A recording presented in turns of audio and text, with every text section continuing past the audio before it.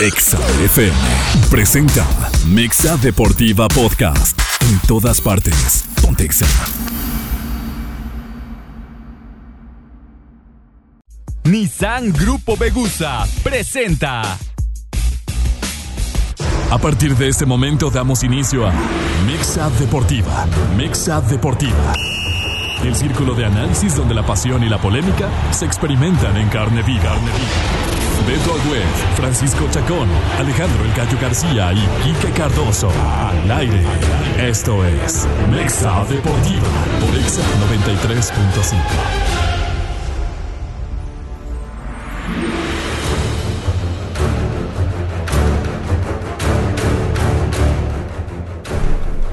Hola, ¿qué tal? Muy buenas noches, bienvenidos a Mexa Deportiva. Hoy lunes 1 de mayo, Día del Trabajo, y qué mejor que celebrarlo haciendo lo que más nos gusta, que es hacer radio directamente en vivo desde cabina. ¿Viene usted de puente? Maneje con precaución, súbele a su radio y pase una hora que se la va a pasar bastante bien. Un día como hoy de 1906, 1921 y 1925 se fundaban 3 equipos de fútbol, lo que son las cosas. En Buenos Aires se fundaba el equipo Chacarita Juniors en 1906, en Paraguay el equipo Sportivo Luqueño en 1921 y en Ecuador, en Guayaquil puntualmente, el Barcelona de Guayaquil, este equipo que viste de amarillo y que eventualmente hace cada año su celebración con la fiebre amarilla y ha vestido con su uniforme a leyendas como Ronaldinho, Forlán, Carlos Tevez, Andrea Pirlo, tipos de mucha envergadura, sobre todo a nivel europeo. También un día como hoy, un día triste en el automovilismo, hoy que estamos de gala por los logros que ha hecho Checo Pérez. Bueno, pues un día como hoy en Imola, Ayrton Senna, durante el Gran Premio de San Marino, fallecía y se adelantaba el que para muchos fue el mejor piloto de la historia de la Fórmula 1 desde entonces. También un día como hoy, Lionel Messi en el 2005 marcaba su primer gol. ¿Quién le iba a decir? Este chico que debutaba en aquel momento a pase a Ronaldinho contra el Albacete, bombeando por la salida del arquero, iba a ser el primer gol de muchos y a convertir en el ídolo que es, campeón del mundo, todo lo que ya sabemos de la historia de Lionel Messi. Pues hoy marcaba su primer gol en el 2005, justo cuando se habla y se está inflando un globo que yo creo que trae más helio que otra cosa, del posible regreso de Messi al Barcelona. Yo creo que es más un sueño y un deseo que una posible realidad. Y en los cumpleaños, uno en particular que voy a destacar, el primero es Oliver Bierhoff, aquel delantero alemán, jugó en el Milan, que le marcó gol a México en Copa del Mundo, y el segundo que cumpliría hoy años es Cristian el Chucho Benítez. Lo que son las cosas, ¿no? Aquel idolazo del América, hoy que Henry Martin... El último goleador del América. Exactamente, se titula como el primer goleador, el último goleador del América, pues Chucho fue el penúltimo, ¿no? Y ahora sí te saludo con mucho gusto, Quique Cardoso, ¿cómo estás? ¿Qué tal, Beto? Paco, un gusto como siempre, buenas noches a todos los que nos acompañan como cada lunes.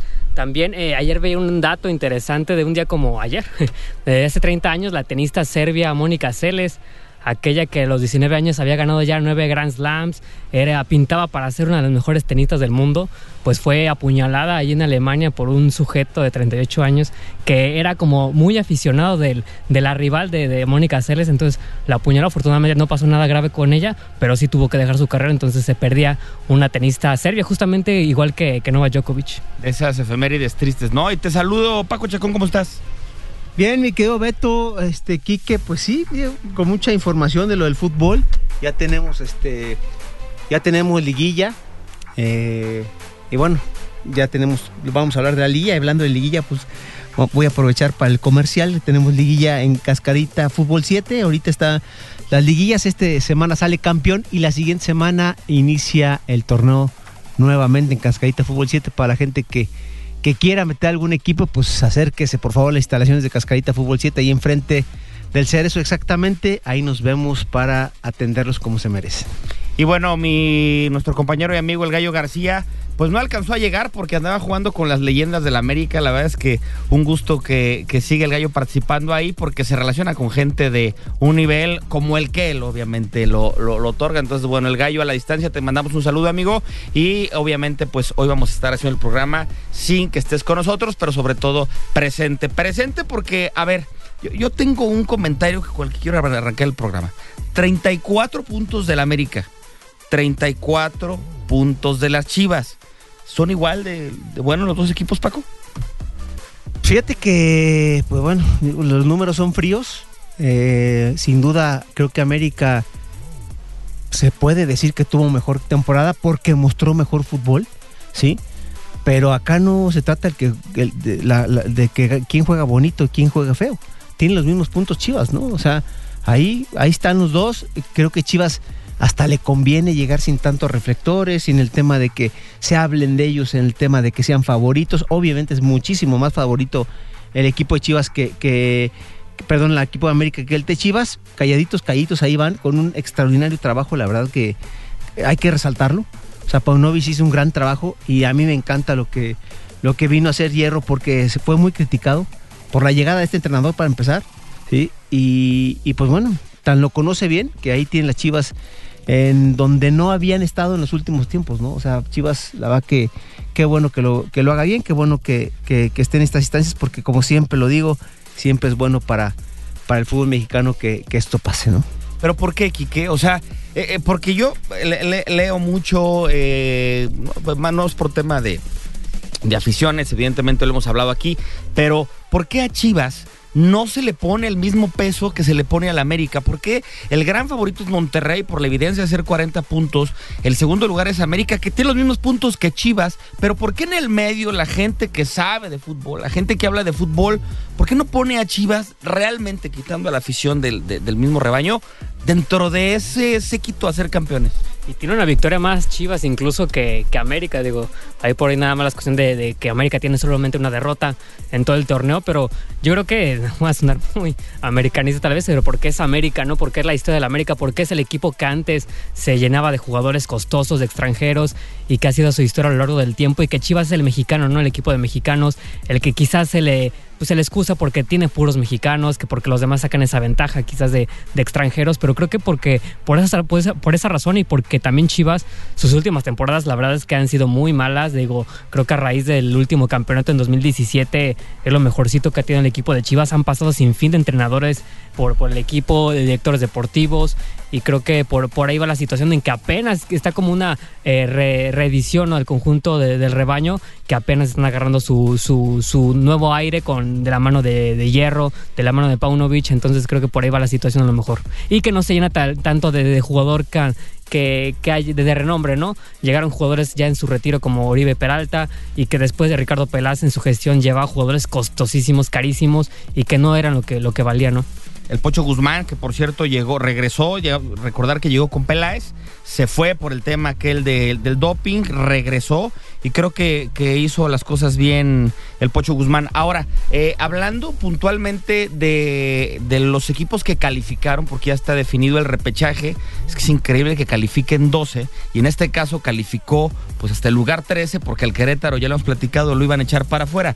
Pero a ver, de los que no calificaron, Paco, yo te traigo una muy buena, de los creadores de el árbitro tiene la culpa, de los creadores de es que mi equipo ya se hizo viejo, te traigo la nueva de tu amigo el Piojo. Salió después del partido, después del baile que le pone el Puebla, a decir que nunca había tenido un plantel con jugadores sin hambre, sin ganas, sin actitud. ¿En qué momento el Piojo va a decir yo también me equivoco? O sea, y lo que le viene, porque me queda claro que Herrera seguramente seguirá el próximo torneo, pero van a tener que limpiar ese vestidor, porque ya los reventó, hizo lo mismo que hizo en Tigres, ¿no? Sí, es un tema, precisamente yo en la semana, mi querido Beto, me enteré de eso. Me enteré de que el plantel no había llegado con el pie derecho Miguel Herrera a la institución. O sea, me refiero al tema de aglutinar al grupo, sino que todo lo contrario. Llegó con mucha soberbia, como que haciéndole un favor, ¿sí?, incluso a los futbolistas, ¿sí?, y rompió totalmente el vestidor, y por eso vemos los resultados que vemos, ¿no? Y ahora, pues es muy fácil, ¿no?, decir y echar culpas a todo mundo. Ojo, muy peligroso para gente que sabe de fútbol, como Jorge Alberto Han, que obviamente por los años que tiene, y Nacho Paló, ¿sí?, que lo dejen dentro de la institución, ¿eh? O sea, le tienen que cambiar 20 y tantos jugadores, porque los hizo garras a todos, ¿sí? Entonces regularmente el hilo se rompe por lo más delgado. Ahora con el Piojo, no sé, por el tema incluso del contrato, no sé cómo haya firmado. Exacto. Entonces, esta parte de echarle culpas totalmente a los jugadores, me parece muy, muy, muy, muy desagradable. Bueno, pues ya están listos esta reclasificación del torneo. La verdad es que uno ve equipos que, sobre todo del 8 hacia arriba, o hacia abajo, que dice uno, caramba, Santos se metió con un entrenador nuevo que, por cierto, casi le saca un susto a Cruz Azul en la Azteca, que ganaba caminando y terminó con complicaciones. Pero va a jugar Pachuca contra Santos, veo claro favorito del equipo de Pachuca. León contra San Luis, León que ayer destrozó al equipo de los Tigres en su casa. Tigres contra Puebla, ojo con este partido porque creo que el equipo de Puebla no tiene nada que perder. Va a jugar sin presión, y Tigres justamente con la presión que el plantel lo dice, ¿no? Por cierto, hay memes buenísimos, pero aparte son reales. ¿Cómo ves que Diego Lainez tiene menos goles que el portero de Toluca? O sea, tiene más goles Thiago Volpi 3 que Diego Lainez. 0 goles, 0 asistencias con lo que cobra Quique. Y de Tigres también la presión que tiene, ¿no? A media semana se vuelve a encontrar con León en lo que es la semifinal de la Liga de Campeones de la CONCACAF. Entonces por ahí vamos a ver qué tan presionado llega a la reclasificación, ¿no? Si llega eliminado de este torneo o viene ya con el desahogo, ¿no? De que haya pasado a la final. Creo que igual en el partido de ida León le hizo un buen partido allá en Monterrey en la Conca Champions, y de milagro le sacó el resultado a Tigres, pero creo que, como bien dices, Beto, el Puebla no tiene nada que perder, va a salir con todo frente a Tigres, y vamos a ver qué Tigres se enfrenta después del resultado de media semana. Lo ha borrado León. Sí. A Tigres lo ha borrado. Pero en la CONCACAF también, O sea, tuvo muchísima suerte cómo le dio la vuelta a Tigres al final del partido. Nahuel fue la figura, pero en el primer tiempo hubieran podido terminar 4-0 y nadie decía nada. O sea, León fue muy superior. Y ahora en la cancha del Nou Camp, igual. Sí, digo, se viene la final, el partido de vuelta de la CONCACAF. Me da mucho gusto por el León, que está retomando otra vez este nivel. Califica directo, ¿sí? Y que grandes equipos, por ejemplo, como obviamente América, Chivas, califiquen directo, pues habla bien, ¿no? O sea, me gusta ese tema del formato. Hay partidos, yo creo que sí están, como tú acabas de mencionar, de calle. Y el último que te faltaba, el de Cruz Azul contra los Zorros del Atlas, va a ser un partido también bastante bravo.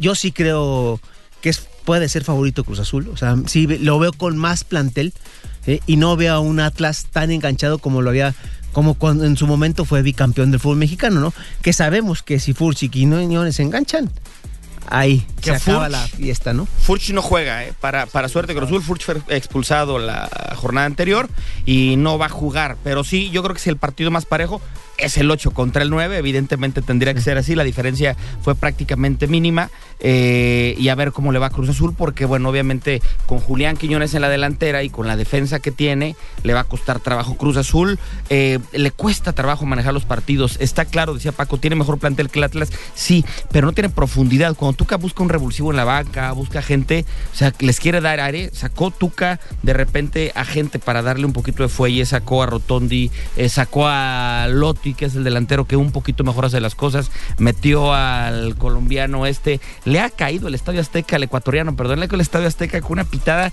terrible, Quique, o sea, no le van a perdonar nunca lo que hizo contra el América, ¿no? Y Cruz Azul creo que juega un buen partido de fútbol, sobre todo el primer tiempo, se pone arriba en el marcador, pero después, o sea, un partido que estaba para goleada, para ganar 4 o 5 goles y enamorar a la afición, terminó pidiendo la hora con el marcador 3-2. Sí, incluso por ahí 5 minutos más y sí le anda empatando el equipo de Santos, que digo, la verdad que no se le ve juego. Obviamente con 2 días de trabajo el técnico pues no puede cambiar mucho al equipo de Santos, y que ahora vamos a ver cómo afronta, ¿no? La reclasificación, que básicamente para el técnico Repeto pues va a encontrar un partido de pues si gano bueno, si no pues ya ni modo, seguimos trabajando obviamente desde cero para el siguiente torneo, pero igual Santos creo que no tiene nada que perder.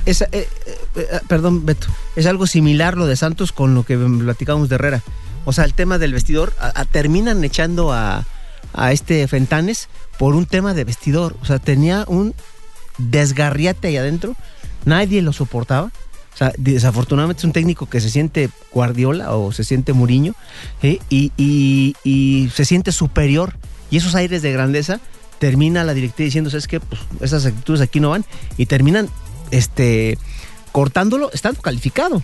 O sea, porque no necesitaba ni siquiera ganar para calificar, ¿no? Sí, la derrota contra Querétaro pesó mucho ahí en casa del equipo de Santos. Hay que recordar que realmente Repeto ya estaba arreglado, porque un entrenador no llega a 3 días así como así. A Repeto lo tenían ya palabrado. ¿No? Correcto.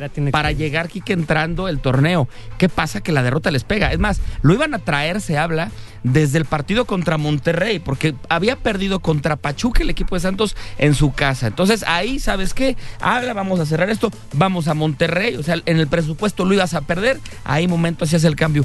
Gana el equipo de Santos sorpresivamente. Espérame, pues no lo puedes correr. O sea, acabamos de ganar en Monterrey, ¿no? Entonces llega a Querétaro y termina perdiendo en casa. Y bueno, pasa lo que pasa. Tenemos que ir al primer corte comercial. Vamos a regresar. Yo quiero seguir hablando del tema de Chivas porque ahorita por WhatsApp se reportan los chivermanos y caramba, yo los vuelo con campeonitis. Esperemos que avancen. Pausa, regresamos.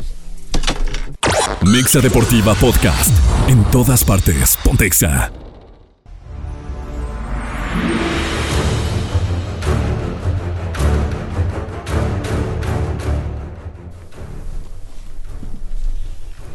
Bien, de regreso en Mexa Deportiva.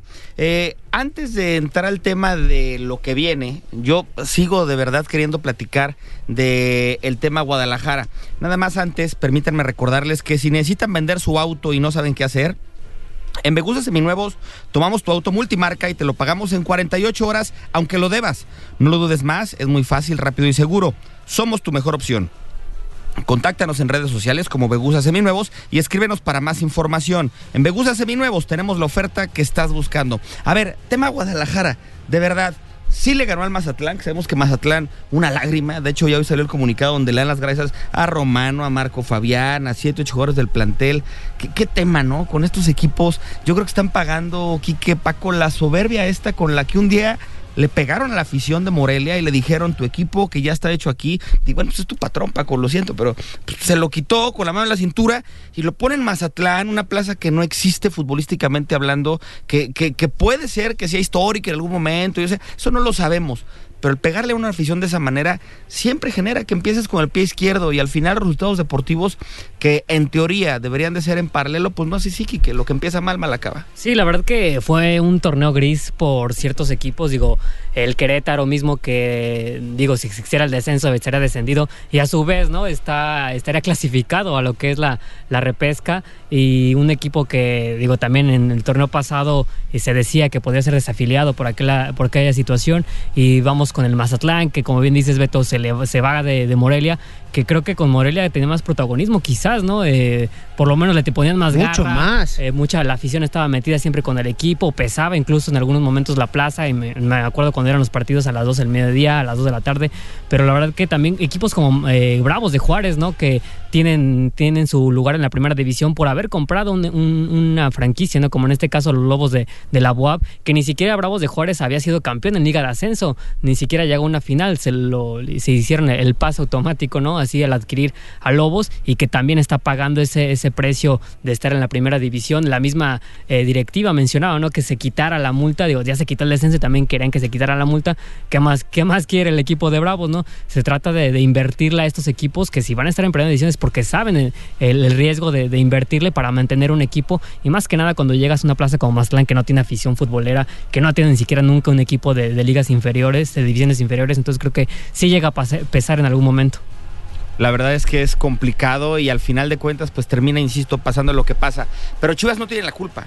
Hay que recordar que en torneos anteriores, con todo este puño de entrenadores que pasaron por Guadalajara sin que pasara nada, para empezar es la primera vez que Chivas califica desde que empezó esta modalidad de 12, sí, que califica directo. O sea, eso de verdad, aplauso, me pongo de pie, porque aquí en este programa, al menos yo fui de los que dijo que Chivas no tenía cómo llegar entre los 4 primeros, y mira, tendré que cerrar un poquito la boquita para hablar de Chivas en ese aspecto, porque lo hizo bien.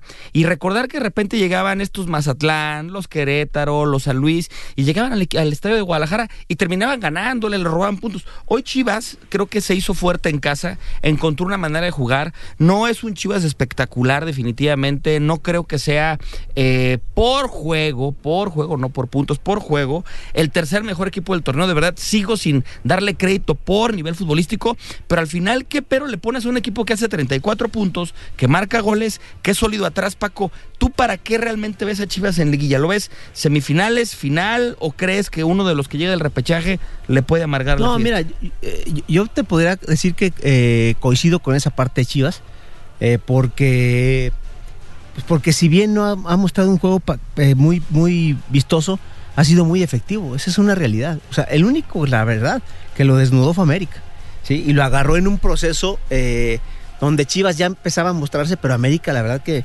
ese América, yo creo que ha sido de los mejores partidos de América, el clásico, ¿sí? Y Chivas se asustó y terminan poniéndole un baile. De ahí yo pensé que Chivas iba a caer, y todo lo contrario, Beto. O sea, a Chivas le sirvió la sacudida para seguir ascendentemente, ¿no? Se cierra muy bien, cierra contra un equipo muy endeble, como tú le dices, Mazatlán. Creo que coincido con el tío que le está cayendo un tema como de karma, ¿sí? O sea, como de karma a Mazatlán, desafortunadamente, porque efectivamente, todos sabemos que Mazatlán no se fue por un tema de que Morelia no funcionara a Mazatlán, sino se fue por un tema político, se fue por un tema de otro tipo de negocios y de otro tipo de intereses que tenía el dueño de la institución, no tanto porque la afición o porque el equipo no funcionara ahí. Ese equipo fue campeón ahí, recordemos, el Morelia, y aparte claro, era bravísima ir al estadio Morelia, sacarle puntos a Morelia, era un equipo con mucho espíritu, ¿sí? Y que la verdad que estaba muy arraigado con la afición. Hoy en día, pues, desafortunadamente, incluso tienen un dueño que ya se le puso la cruz, o sea, para que el Morelia lo veamos en primera edición, pues va a costarle muchísimo trabajo, tendrá que cambiar, ¿no?, de dueño. Es Diguera, exactamente, ¿no? Pero regresando al tema de Chivas, Chivas está para, yo creo que mínimo está para semifinales. Para semifinales. Sí. Habrá que ver cómo se dan los cruces, ¿no, Quique? Desde los repechajes. Sí, y es que de entrada en los equipos que van a participar en repesca no veo ahora sí un amplio favorito, unos 4 amplios favoritos que quizás puedan darle mayor batalla a los 4 primeros. Por si acaso por ahí sí pasa Cruz Azul de la León, repesca. Quique. León también, sí, justamente León. Tigres. Pachuca mismo. Pachuca. Pero Tigres y Pachuca, fíjate que lo noté como que en la baja, el partido se lo saca Querétaro por la vía del penalti. Por ahí también sufría en casa, hasta hace poco, en la semana pasada volvió a ganar en casa, entonces sí veo muy fuertes a los 4 primeros y por ahí los 2 que le siguen, que es como León y el mismo Pachuca, más fuertes, pero pinta para hacer una buena liguilla después de la reclasificación. Yo creo que está claro que el campeón sale de los 4 primeros, o realmente vemos una sorpresa desde abajo. Yo veo muy fuerte a Monterrey. Sí. Yo veo muy fuerte a Monterrey y América, ¿sí? Pero no te podría asegurar que no puede venir un repunte de Pachuca o un Tigres que se embale, León, o un León. Todos sabemos, ¿no? Sí, la liguilla es un mal juego, una mala noche. Así es. Y al final ya no hablamos, pero pues yo lo dije, ¿no? O sea, el tema de Pumas yo lo veía muy complicado, con que cerraba con Monterrey. Al final necesitaba empatar, no logra empatar. Y Pumas se queda fuera, ¿no? A pesar de que tuvo una remontada con el Turco Mohamed, llegó demasiado tarde. O sea, le hicieron falta 3 puntitos. Pero Monterrey, a pesar de que Puma necesitaba los puntos y Monterrey ya no necesitaba nada, cerró con todo y le puso un baño a Pumas. No, Funes Mori se convirtió en Marco Van Basten, ¿no? O sea, sí. Ahorita que está el tema de selección, pues yo no sé si Funes Mori, no el que fue al Mundial, si Funes Mori, pues no estaría de más, ¿no? Ahora que, por cierto, ya también salió un Chícharo Hernández a declarar muchas cosas, ya parece que está la campaña de muchos medios de comunicación en pro del regreso de Chicharito Hernández, en fin, pues ahora cuando están Henry Martin con título de goleo, Santiago Jiménez haciendo goles en Europa, Funes Mori funcionando, caramba, pues tú dices, ¿esto sí vale la pena tener al Chicharo o no? Que tuvo la oportunidad en el partido contra Estados Unidos donde no tenía delantero, no tenía Henry, igual en esa tuvo la oportunidad de llamar a Funes Mori. A Funes Mori, sí, correcto. Sí, entonces no sé si lo esté pensando, que lo tenga quizás en su mente para los próximos torneos de verano, ¿no? Pero como está Henry, ¿para qué quieres a Funes Mori? Y como está Santiago, ¿para qué quieres a Funes Mori? Dale oportunidad a los mexicanos. Por cierto, me encontré a Henry Martin en el aeropuerto, muy, muy amable, muy buen chavo. Me tocó verlo ahí en el aeropuerto de la Ciudad de México. ¿Cómo califican, más allá de lo espectacular y del tema, la campaña de Henry Martin? O sea, ¿creen que este título de goleo debería de ayudarlo, más allá de la edad que tenga, que Memo Ochoa nos está demostrando que la edad no tiene límites para salir, ¿debería Henry el intento buscar el intento de salir del América para ir a Europa? Híjole, yo creo que tuvo una buenísima temporada, ya también la pasada había sido buena, se levantó de aquel lapso mental que incluso él lo menciona, que le costó trabajo salir, donde tenía jugadas enfrente de la portería, las mandaba por un lado, era obvio que tenía algo por ahí Henry. Y bueno, creo que por la edad, sí, los clubes, más allá de su talento y de que pueda salir, creo que es una parte en la que se fija, ¿no? Más que nada porque no tuvo un pasado europeo, a diferencia de Ochoa, que ya lo ha tenido, pero Henry no ha tenido ninguna experiencia en el fútbol europeo, entonces por ahí le puede truncar esa situación, esa cuestión. Y nada más quería tocar lo del América, de que el partido frente a Juárez, lo saca de milagro con un Malagón prácticamente siendo la figura, sacando unas atajadas buenísimas que hizo Malagón. Beto, tú también que eres portero, ¿cómo la logró sacar? Volaba, porque le iba a comentar, justo no me acordaba que el gallo no venía, pero los recorridos que hace Malagón en la portería para sacar esos balones, para llegar a esos balones, la verdad que eran goles prácticamente cantados de bravos y que le ayudó a sacar los 3 puntos al América.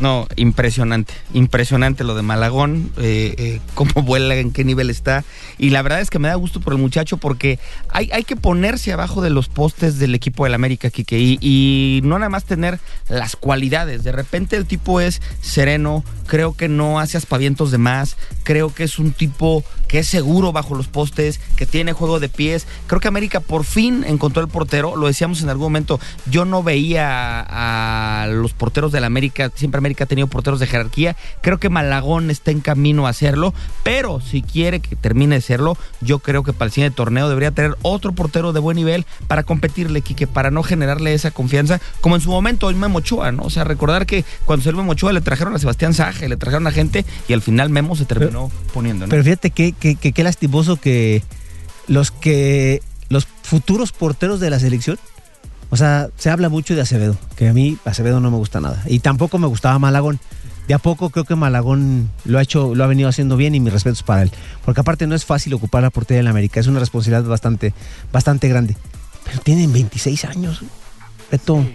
No son 20 años, 20, ¿no? 20, o sea, no son muchachos, o sea, se habla como que es la nueva sangre. Imagínate nada más, o sea, van a llegar de 29 años al Mundial, su primer Mundial, porque ni a la banca han ido, o sea, está cañón. Y recordar que en algún momento como tuvimos unas buenas camadas de porteros, ¿no? O sea, que había en todas las porterías mexicanas porteros de nivel, constaban los Luis Michel, los Osvaldo Sánchez, el mismo Conejo Pérez, un poquito más atrás Adolfo Ríos, tipos de prosapia. Más para acá llegó Memo Ochoa, llegó Chuy Corona, Jonathan Orozco, Cirilo Saucedo, porteros mexicanos que hicieron bien las cosas en la portería. Y por ejemplo, estaba viendo ahora contra Cruz Azul, jugó, porque no pudo jugar Acevedo, jugó Gibran Lahoud, aquel que incluso fue canterano de Cruz Azul, que hizo un buen torneo con el equipo de Xolos en algún momento, le valió para llegar a selección, pero se come un gol del Lotti, que de verdad, ¿no? O sea, como portero no te pueden meter un gol de 45 metros de esa distancia y que no recorres 20, donde es un tema complicado la formación de los arqueros. Ahora ya se habla de que Chivas le va a ofrecer al equipo de Santos a 2 futbolistas y un dinero para hacerse los servicios de Acevedo. Estaría padre tener el duelo de los jóvenes, que ya no son tan jóvenes como dice Paco, en las porterías principales de los equipos de más convocatoria. Sin embargo, están tasando a Acevedo en 7 millones. 7 millones, de verdad es que yo no sé en qué mundo vivimos, y más allá de que Chivas hay que venderle caro, pues hay que también tener un poquito de cordura, ¿no, Quique? Sí, y eso que hablabas de los porteros de antes, de que había grandes figuras, creo que también va de la mano con la situación de los extranjeros, ¿no? Antes los equipos se formaban bien los arqueros mexicanos, y es por ello que eran pocos los porteros extranjeros y eran de buena calidad. Ahí está un Cristante, por ejemplo, y los demás eran mexicanos, pero creo que también es parte de eso. Ahorita vemos a los grandes porteros, pero son extranjeros, ¿no? Hablamos de un Nahuel, del mismo Vargas del Atlas, estuvo Marchesín en su momento con América Argentina, entonces creo que esa parte la están llenando los extranjeros, y también que los formadores de arqueros mexicanos, creo que se están rezagando un poquito, no han estado saliendo esos arqueros como antes de Chuy Corona de las básicas del Atlas, ese mucho del América, yo creo que falta ahí algo, ¿no? Y es que están muy tapados. O sea, yo veo el tema de Cruz Azul, por ejemplo, para mí Andrés Gudiño se me hace un muy buen portero, muy muy buen portero, y terminaron comprando a Jurado, y al final termina jugando Corona, ¿no? Con 40 años, y se habla de que va a renovar por una temporada más, por un año más. Entonces, pues ahí está el tema. Vamos a una pausa y regresamos a Mexa Deportiva. Mexa Deportiva Podcast. En todas partes, Pontexa.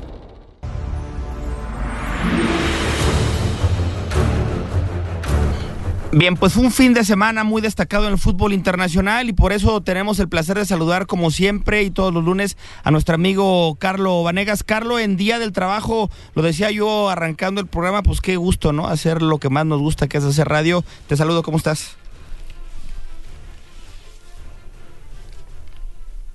¿Qué tal, Beto? Muy buenas noches, placer de saludarlos. Efectivamente, estamos haciéndole honor al Día del Trabajo, y pues con nuestra gran pasión que son los medios y también el fútbol en este caso, y para hablar de cómo están finalizando sobre todo algunas de las ligas más importantes allá en Europa, porque sabemos que en el caso de Italia se tuvo que postergar este festejo que ya preveían los fans napolitanos, sobre todo las autoridades. Incluso se modificó el horario del partido, un duelo que iba a cruzar a dos mexicanos, a Irving el Chucky Lozano, frente a Guillermo Ochoa y su Salernitana, y al final fue el arquero mexicano, quien termina por evitar que el festejo por el título napolitano termine decantándose el día de ayer, domingo, en esta ciudad al sur de Italia. Un nuevo concierto de atajadas, hasta en 5 ocasiones tuvo paradas fundamentales Guillermo Ochoa frente a un Napoli que se vio muy pronto en ventaja, pero después de eso la ansiedad, los nervios, me imagino que fue una mezcla de factores los que le impidió seguir generando muchas ocasiones, pero en las cuales se vio exigido. En todas ellas respondió de la mejor manera Guillermo Ochoa y terminó por postergar este festejo que, insisto, ya es una situación más que cantada. El Napoli va a ser campeón de Italia. Requerían en esta jornada de una derrota por parte del equipo de la Lazio, que es el segundo en la tabla de posiciones. Esta se da horas más temprano al juego del Napoli frente al Inter de Milán, pero al final la gran actuación de Memo Ochoa, sumado a cierta inestabilidad en ataque por parte de Kvaratskhelia, de Osimhen y compañía, terminan postergando este festejo que podría venir la siguiente semana. O sea, ya es una situación que va a terminar por ocurrir, pero ahora Memo Ochoa se convierte en el gran villano en el sur de Italia, porque nuevamente fue el jugador más valioso del partido, como ya lo había sido frente al Milan, como ya lo había sido frente al Inter, y ahora frente al futuro campeón de Italia. Lo de Memo Ochoa está siendo algo digno de remarcar por el temporadón que se está mandando, incluso llegando como refuerzo en el mercado de pases invernal. Vaya que sorprende, y bueno, el Chucky Lozano pues tendrá que esperar un poquito más, aunque no partió de titular, y creo que esa también es una situación a destacar. Va a ser campeón de Italia, pero lo más probable es que el Chucky termine por salir del conjunto partenopei para la próxima temporada. Sí, la realidad es que un tema bastante complicado para la afición del Napoli, porque a ver, a los amigos que nos están escuchando y si no vieron el partido, les platicamos. Por ahí de las 5:30 de la mañana, 6, jugó el Inter contra la Lazio, que es el rival que va en segundo lugar. Gana el Inter 3-1, y esto dejaba el título en bandeja servida para el Napoli. Con un triunfo, el Napoli iba a ser campeón en su casa. Por eso es que se movió el juego de sábado a domingo. Dijeron que juegue primero el Inter, para que en caso de que gane, pues nosotros ya sabemos que si ganamos somos campeones. Imagínese usted el antiguo San Paolo, hoy Diego Armando Maradona, lleno de tifos y de aficionados, con la playera azul, celeste, ya listos para festejar el título. El partido trabado, la verdad es que la Salernitana, después del regreso del entrenador, que lo habían corrido, que regresó, que se fue, que total, que 0-0 primer tiempo, segundo tiempo empiezan a batallar, sale el Chucky Lozano, viene un tiro de esquina, ¿sí? Un tiro de esquina, cabezazo del uruguayo Olivera, y se pone el equipo del Napoli 1-0. San Paolo entero, bueno, ahora Diego Armando Maradona, todo Nápoles, todo Sicilia estaba festejando ya por las calles. Minuto 85, Quique, aparece el lateral derecho, que olvidé el nombre, un moreno que la verdad yo creo que en su vida volver a meter un gol de eso, porque lo mete a otro partido, llega a línea de fondo, recorta hacia atrás, otra vez atrás, Osimhen, el que venía marcado, y mete un zurdazo. Imagínese usted toda la gente que ya estaba con las bengalas, con todo, con los confetis. Espérame, guarda todo porque nos empataron, terminó el partido 1-1, y si bien es cierto que van a ser campeones, caramba, se van a quedar con ese sabor sabor semi-amargo, ¿verdad? De que pudieron haber sido campeones en su casa y no fueron. ¿Por qué? Porque los siguientes 2 juegos del Napoli serán de visita, Kike.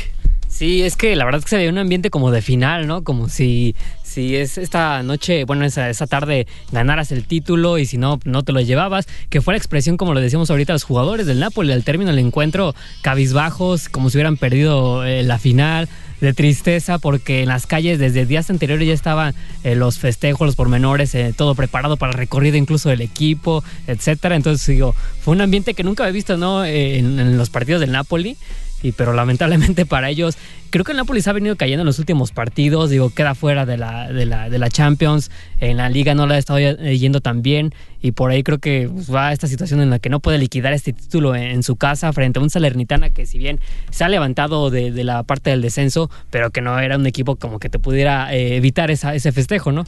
Era el minuto 80, Paco, y de repente ya la seguridad del estadio empezó a rodearse, porque el estadio es olímpico, tiene pista olímpica, entonces empezó a rodear todo porque ya temían el desbordamiento de la afición. Entonces era minuto 80 y ya estaban los preparativos, ya estaban incluso preparando para armar todo y para hacer la entrega, que guarden todo.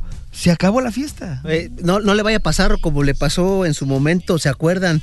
Al Ricardo Antonio Lavolpe con Boca Juniors. A Ricardo tenía 3 partidos para hacer 2 puntos, ¿sí? Solamente consiguió un empate y perdió 2, y perdió el campeonato cuando prácticamente era inminente que Boca Juniors ganaba el título, ¿no? Luego se dice que los jugadores corrieron para atrás, detendieron la cama y todo eso, pero bueno, esperemos que no pase esto, porque pues sería lamentable, porque pues, tenemos un compatriota ahí como el Chucky Lozano. Será campeón, Carlos, sin duda alguna, como fue campeón el Guti en Holanda, Eric Gutiérrez del que se habla que puede salir en un partido intenso. Quiero que nos platiques contra el Napoli en la final de Copa, donde fueron protagonistas los mexicanos, incluido Edson Álvarez, en la tanda de penales para mal. Sí, Edson Álvarez se convirtió en otro villano. Fue fin de semana de villanos en Europa, porque ya lo fue Memo Ochoa para el conjunto partenopey, y también fue Edson Álvarez para su afición en este clásico holandés cuando se midieron el Ajax y el PSV, final de Copa. Sabemos que ambos equipos ya están un poquito lejos de esa competencia por el título, son 5 puntos la diferencia con el Feyenoord, pero la realidad es que por el ritmo que vienen marcando el equipo de Santi Jiménez, parece difícil que en las últimas 4 jornadas puedan remontar cualquiera de los dos esta diferencia. Entonces, por eso llegaba con mucha más emoción este encuentro, porque le sumamos que es un derbi y a eso pues estaba en juego un título. Había muchos factores que hacían de una tarde pues llena de emociones allá en Holanda. Al final el partido se da como lo son los clásicos, un partido con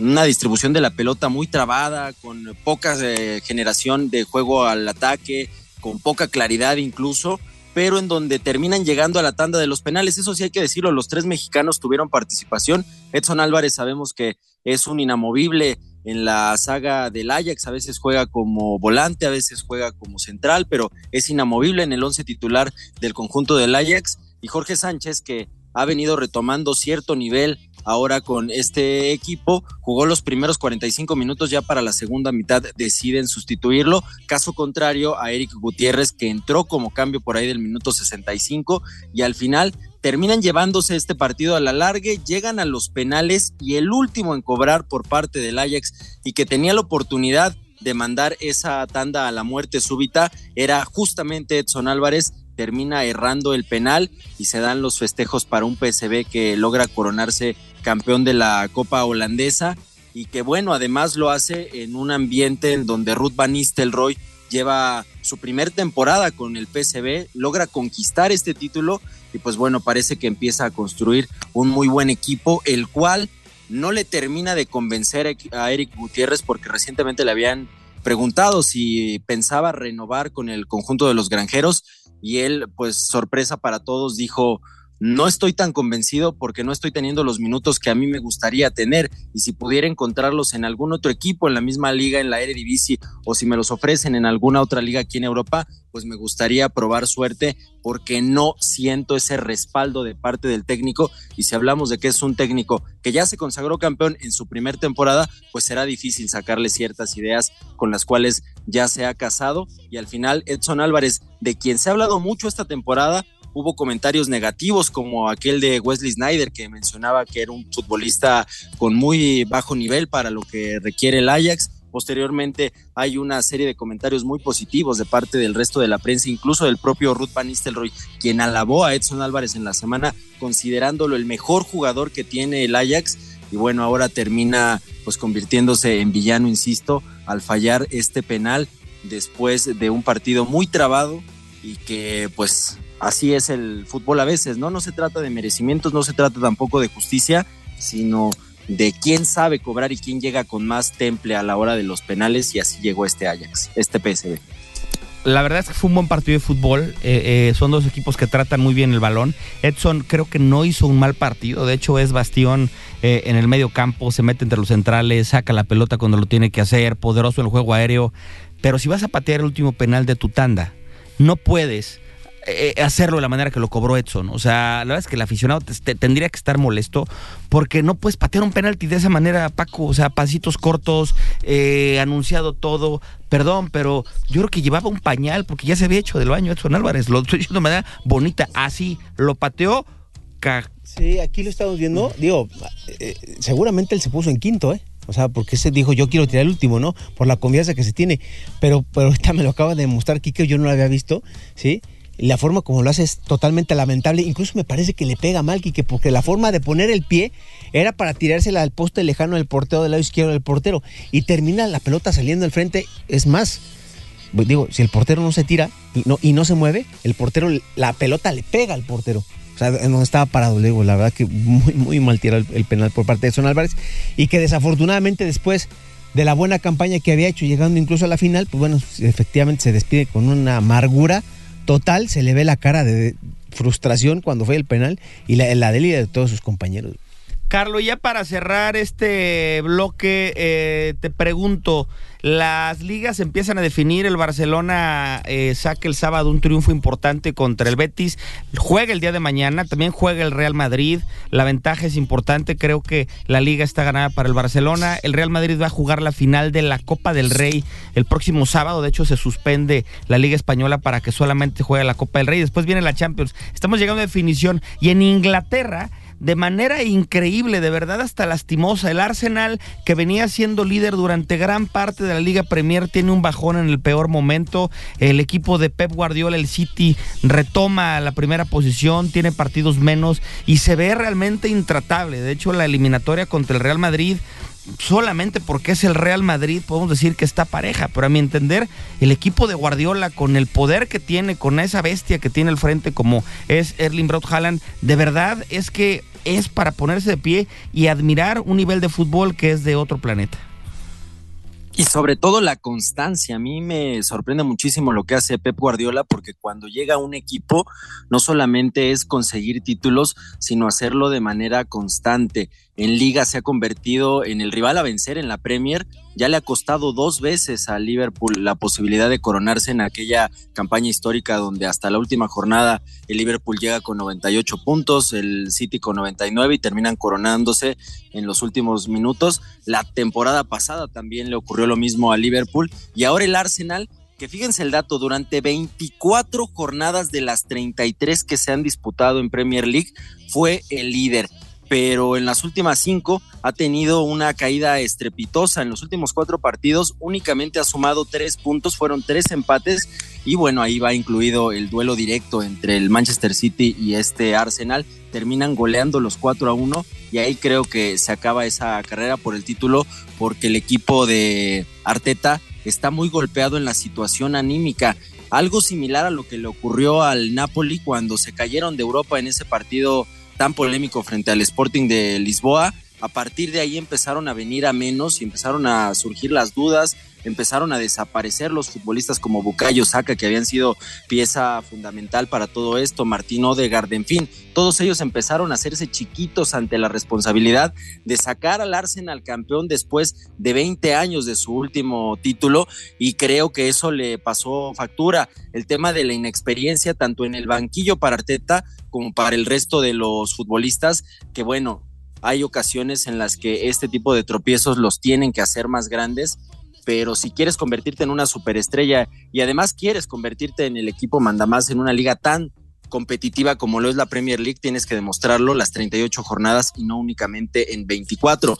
Del otro lado tenemos a un Manchester City que creo que se encontró con la pieza clave, la cual le faltaba. Si algo le podíamos reprochar al equipo de Pep Guardiola es que generaba 25 ocasiones de gol en las temporadas anteriores, pero de esas terminaba metiendo 2, terminaba metiendo 3, terminaba metiendo 4 en el mejor de los escenarios, porque les hacía falta ese tipo con la raza y con el temple como el que lo tiene ahora en Erling Braut Haaland, que hay que decirlo, en 32 jornadas ya batió la marca de más goles en una sola campaña de Premier League, era de 34 de Alan Shearer, los mismos que ya consiguió el noruego. Me parece que todavía puede sumar 5 o 6 más por el número de semanas que tiene todavía por delante en juego, y ahora mismo yo viendo el nivel de las plantillas y sobre todo el nivel de confianza, creo que es muy difícil pensar en que el Manchester City no es el gran favorito para levantar la próxima Champions League. Es cierto, el Real Madrid es un rival muy difícil, muy tosudo, y sobre todo cuando se trata de la Copa de Europa y por la experiencia que tienen tanto los futbolistas como el técnico, que es Carlo Ancelotti, pero el Manchester City viene ya de varios descalabros en la máxima competencia europea, cayó frente al Chelsea en una final, cayeron en semifinales el año pasado frente al Real Madrid, y de todos esos errores creo que ya aprendieron que a veces la posesión no te va a dar el triunfo asegurado, y sí lo va a hacer la claridad con la que puedas definir cuando te encuentras en el campo rival, y ahora tienen eso. No hay necesidad de dominar en la posesión siempre y cuando las ocasiones clave que se generen las puedan definir, y si no está Erling Haaland en su mejor día, de todas maneras cuentas con un gran relevo como lo es Julián La Araña Álvarez. Creo que este Manchester City está encaminado no solamente a convertirse en campeón de la Premier, sino creo que también campeón de Champions League, y por ahí no se me haría raro que se conviertan en campeones de FA Cup, logrando un triplete al más puro estilo de Pep Guardiola cuando los levantaba con el Barcelona. En la Liga Española no hay nada que decir, el Barcelona ya tiene pues una mano en el campeonato, y ahora solo queda saber si el Real Madrid se enfoca en esta Copa del Rey la próxima semana por el poco tiempo que va a tener para prepararse para recibir al Manchester City, porque el duelo va a ser en domingo y posteriormente el martes tendrán que estar recibiendo en el Santiago Bernabéu al Manchester City. El Osasuna tampoco es un rival que meta miedo, pero sabemos que los duelos que implican un título suelen ser mucho más complejos que uno de liga, y entonces ahí es donde el Osasuna podría dar la sorpresa y dejar al equipo merengue sin un título en las vitrinas en esta campaña 2023. Muy bien, pues ahí está la información, Carlos, muchísimas gracias. Gracias a ustedes, fuerte abrazo. Regresamos. Mexa Deportiva Podcast, en todas partes, Pontexa.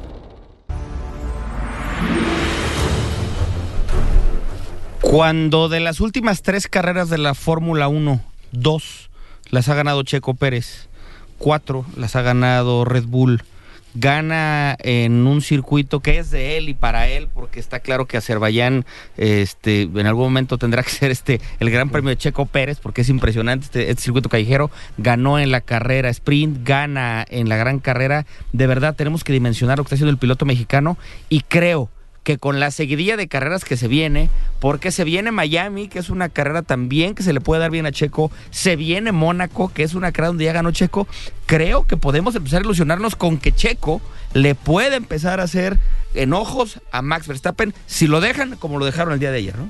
Sí, mira, van 2 veces en este inicio de campeonato que Checo pone cara a Max Verstappen. O sea, lo que hizo ayer me parece fue una muestra de que le va a pelear durísimo. ¿Por qué?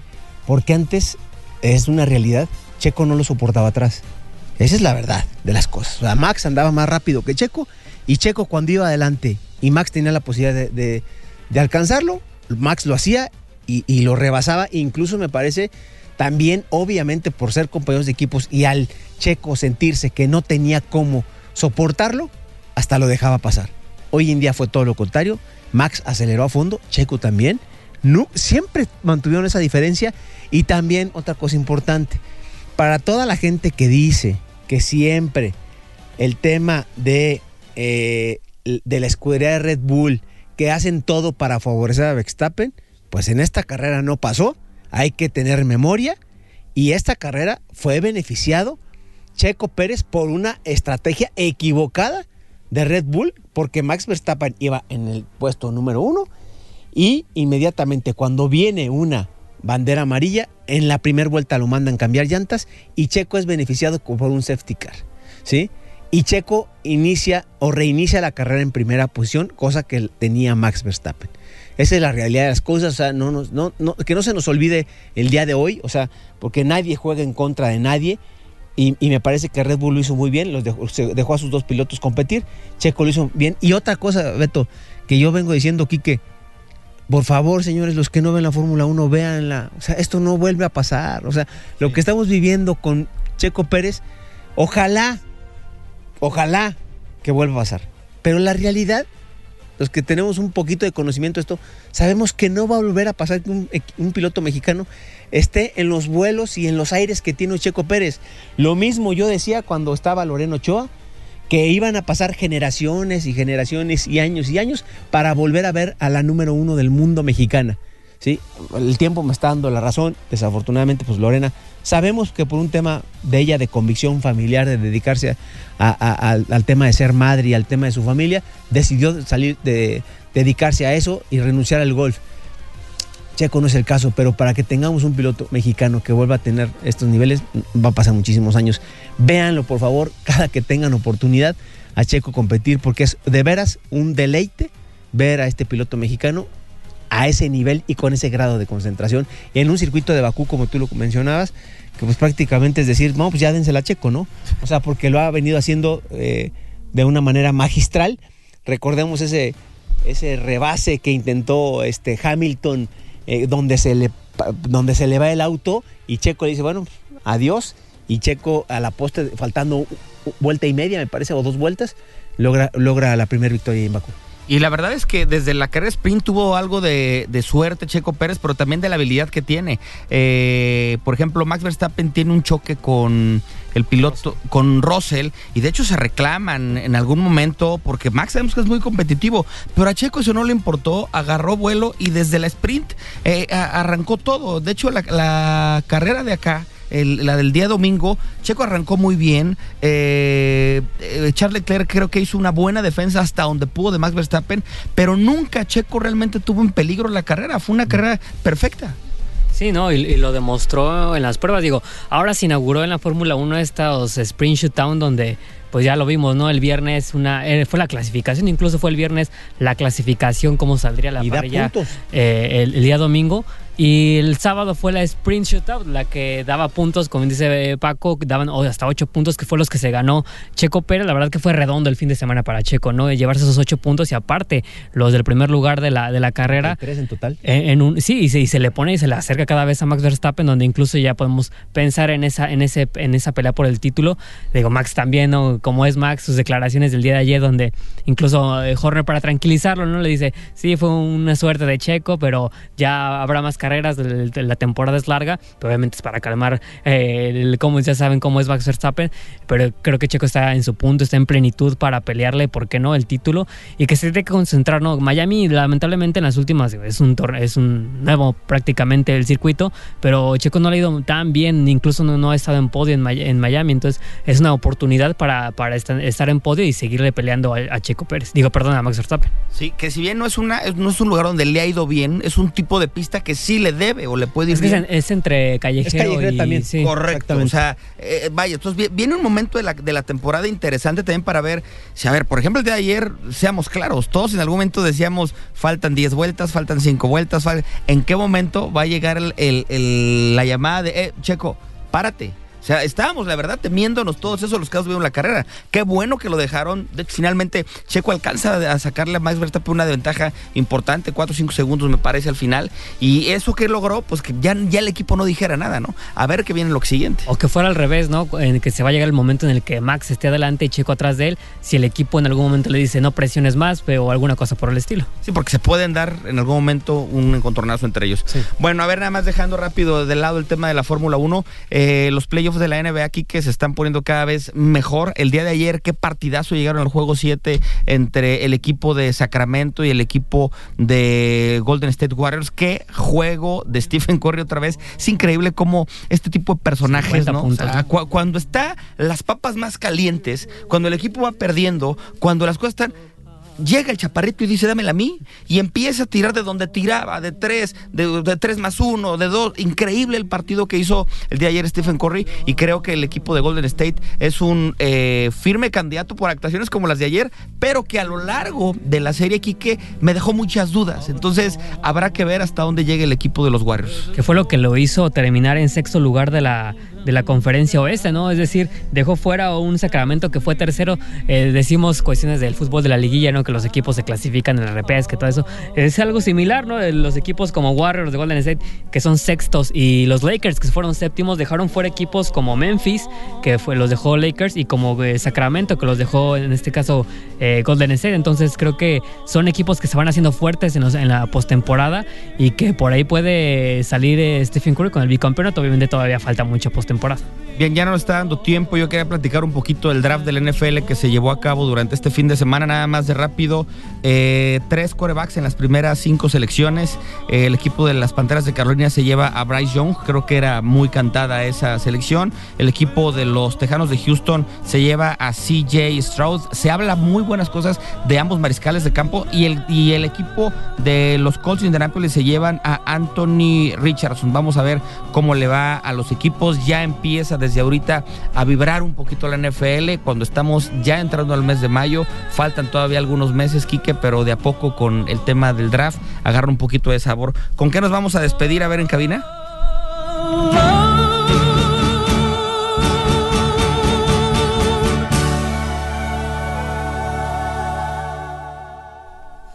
Bien, pues la canción no es otra que el You'll Never Walk Alone de Richard Rodgers y Oscar Hammerstein de 1945 en Broadway para la obra Carrusel. Un himno que para nosotros ya es un himno porque en Hampden Park, como en la cancha de Liverpool, olvidé el nombre, en Anfield Road, pues se volvió el himno de estos dos equipos. Nunca caminarás solo, ¿no? Así es, mi querido Beto, y pues nada más para la siguiente jornada o para la siguiente lunes ya tendremos quién estarán en los cuartos de final, ya habrá terminado el repechaje, y pues recordarles que tenemos una cita el próximo lunes, y tienen una cita toda la gente que nos está escuchando ahí en Cascarita Fútbol 7, nuevamente vuelvo a hacer la mención, inscriban a su equipo, van a ser lugares contados. Es prácticamente última semana de inscripciones. Torneo 7, 8, 9, 10 sabatino dominical, digo, el mejor lugar para jugar al fútbol ahí en Cascarita Fútbol 7, prácticamente enfrente del Cerezo. Nos vemos el próximo lunes. Unas canchas bastante sabrosas, bastante cotorras, se lo digo por experiencia. Los invitamos allá a Cascarita. Esto fue Mexa Deportiva. Yo soy Beto Agüed. Pase una excelente noche. Esto fue Mexa Deportiva. Mexa Deportiva. Beto Agüed, Francisco Chacón, Alejandro El Gallo García y Quique Cardoso dejan los micrófonos para esperarte el próximo lunes con el análisis deportivo más completo del cuadrante. Escuchaste Mexa Deportiva por Exa 93.5.